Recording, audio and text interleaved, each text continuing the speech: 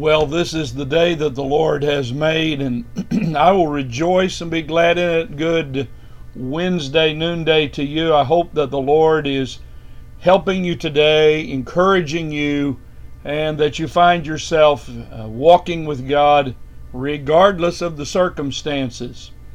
Well, for the last 12 weeks, for the first 12 weeks of Noonday Wednesdays, we talked together about a lot of different ways that we have to persist under pressure, the pressures of life, the real pressures of life. And I know that today some of you are facing sad and hard pressures, but God is with you, and the Lord will not leave you, and He's not going to forsake you.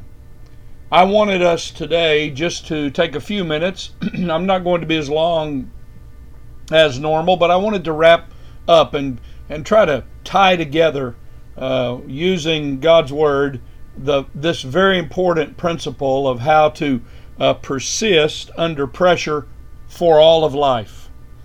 And I want to just I'm going to just make some observations today from the Word of God found in the book of Hebrews. In Hebrews chapter number 10, we have these wonderful words. Remember now, the book of Hebrews, I believe Paul the Apostle is behind the writing of this book, and Paul is encouraging these Jewish believers in the early days of the church who were facing incredible pressure, persecution, and physical confiscation of their property and troubles in their life. He was doing everything he could to focus them on fixing their eyes on Jesus and on trusting the Lord Jesus Christ for all that they would need as they walked by faith and made their way toward heaven for the glory of God. And so he uses some great exhortations. And I want to focus on one of those sections today. And I want to give you today, I'm going to give you 7 various encouragements from Hebrews chapter 10. But first, let's read Hebrews chapter 10, beginning in verse number 32. Again, what are we talking about? Today I want to say to you, whatever you face tomorrow for all the rest of the days of your life, you can by faith persist under the pressures of life for life. You can persist under the pressures of life for life. Listen to Hebrews chapter 10. We're breaking in now.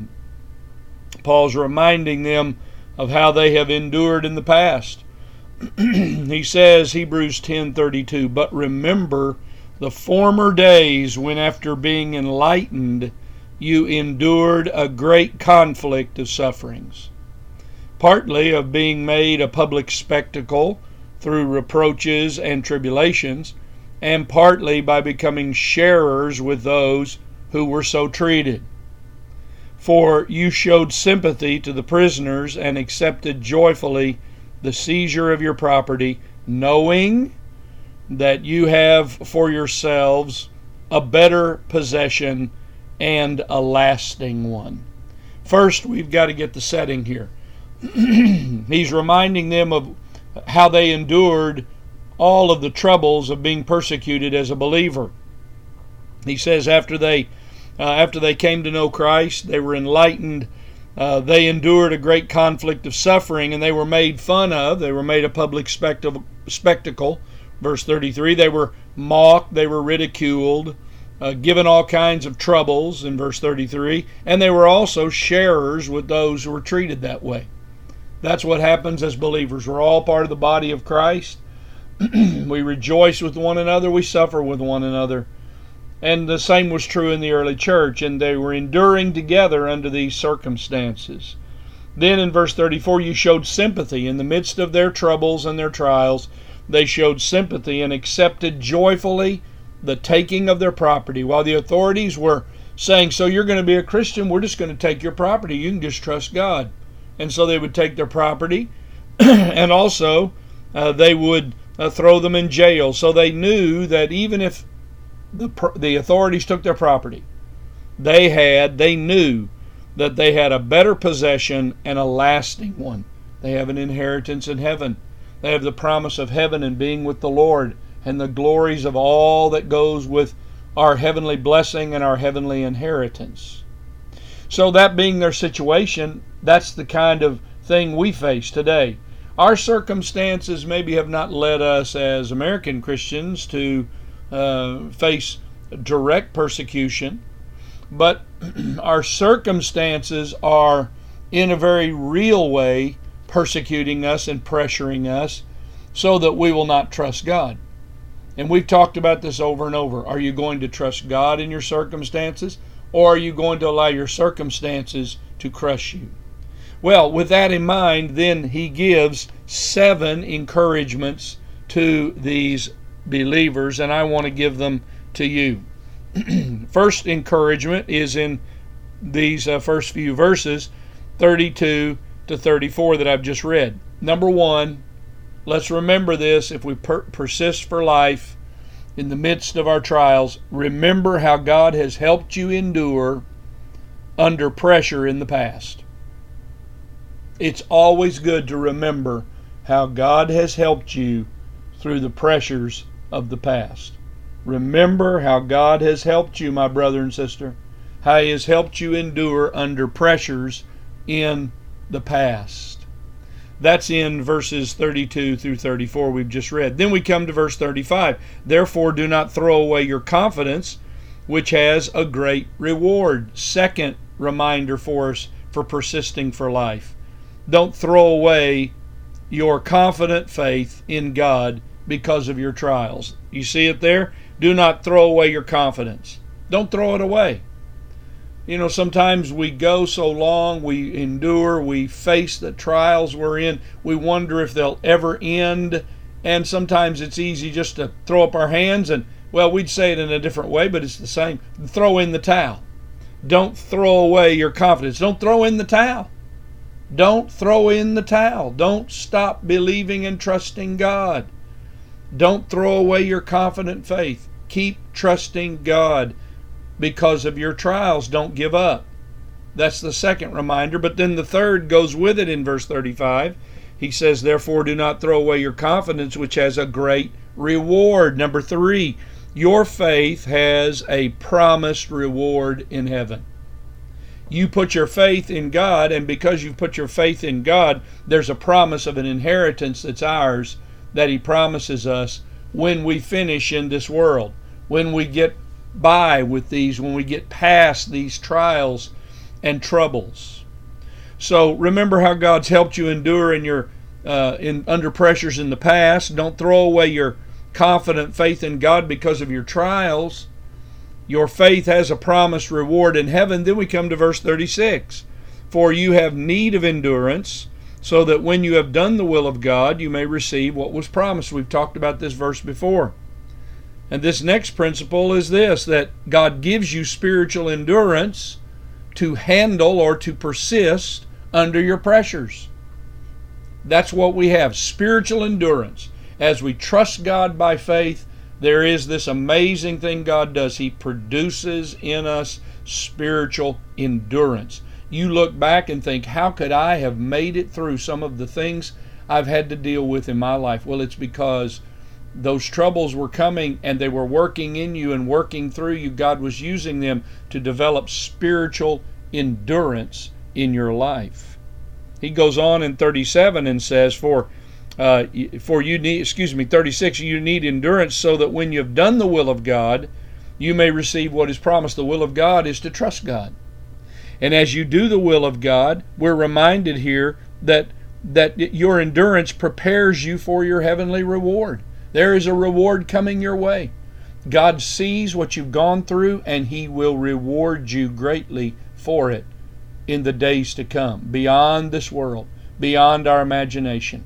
Oh, the blessing that comes. We have need of endurance, verse 36, when we have done God's will, when we've finished here, when our time is done on earth, when we're finished, we receive what is promised by God. God's a promise-making God and a promise-keeping God. Praise the Lord. And then in verse 37, for yet in a little while He who is coming will come and will not delay. What a promise. God will send the Lord Jesus Christ shortly. He'll send the Lord Jesus Christ shortly. And we're reminded here, in a little while. He will not delay in coming. It seems like a long while, but in a little while, Jesus will come again. And finally, he says, but verse 38 and 39, but my righteous shall live by faith, and if he shrinks back, my soul has no pleasure in him. But we're not of those who shrink back. Don't shrink back. Don't walk away. Don't shrink back because of the pressure. Don't shrink back, but be of those who by faith preserve their soul. This is the last thing. Don't shrink back and walk away in your faith, because your faith preserves your soul while you wait on God in your trials. Now let me give these to you one more time. I'll mention them slowly, but this is how we wrap it up. This is how you persist under your pressures for life. Number one, remember how God has helped you endure under pressure in the past. Don't throw away your confident faith in God because of your trials in the present. Your faith has a promised reward in heaven to come. God gives you spiritual endurance to handle and persist under the pressures in this world. Your endurance prepares you for your heavenly reward. Number 6, God will send the Lord Jesus shortly. In a little while, He will come and He will not delay. Praise the Lord. And finally, don't shrink back and walk away from trusting God. Your faith in God preserves you in the midst of your troubles. Well, may the Lord bless you, and I hope these words will encourage you as you continue to walk by faith and persist under all the pressures of life that will come. We have no idea what we will face in the future, just like we've had no idea what we'll face in the past. But we face them by faith in Jesus Christ, our Lord, who endured, and dealt with trials and troubles in His own life so that He might go to heaven and prepare a place for us. Praise the Lord. And we look forward to it. Heavenly Father, we thank You for this time we've had in Your Word.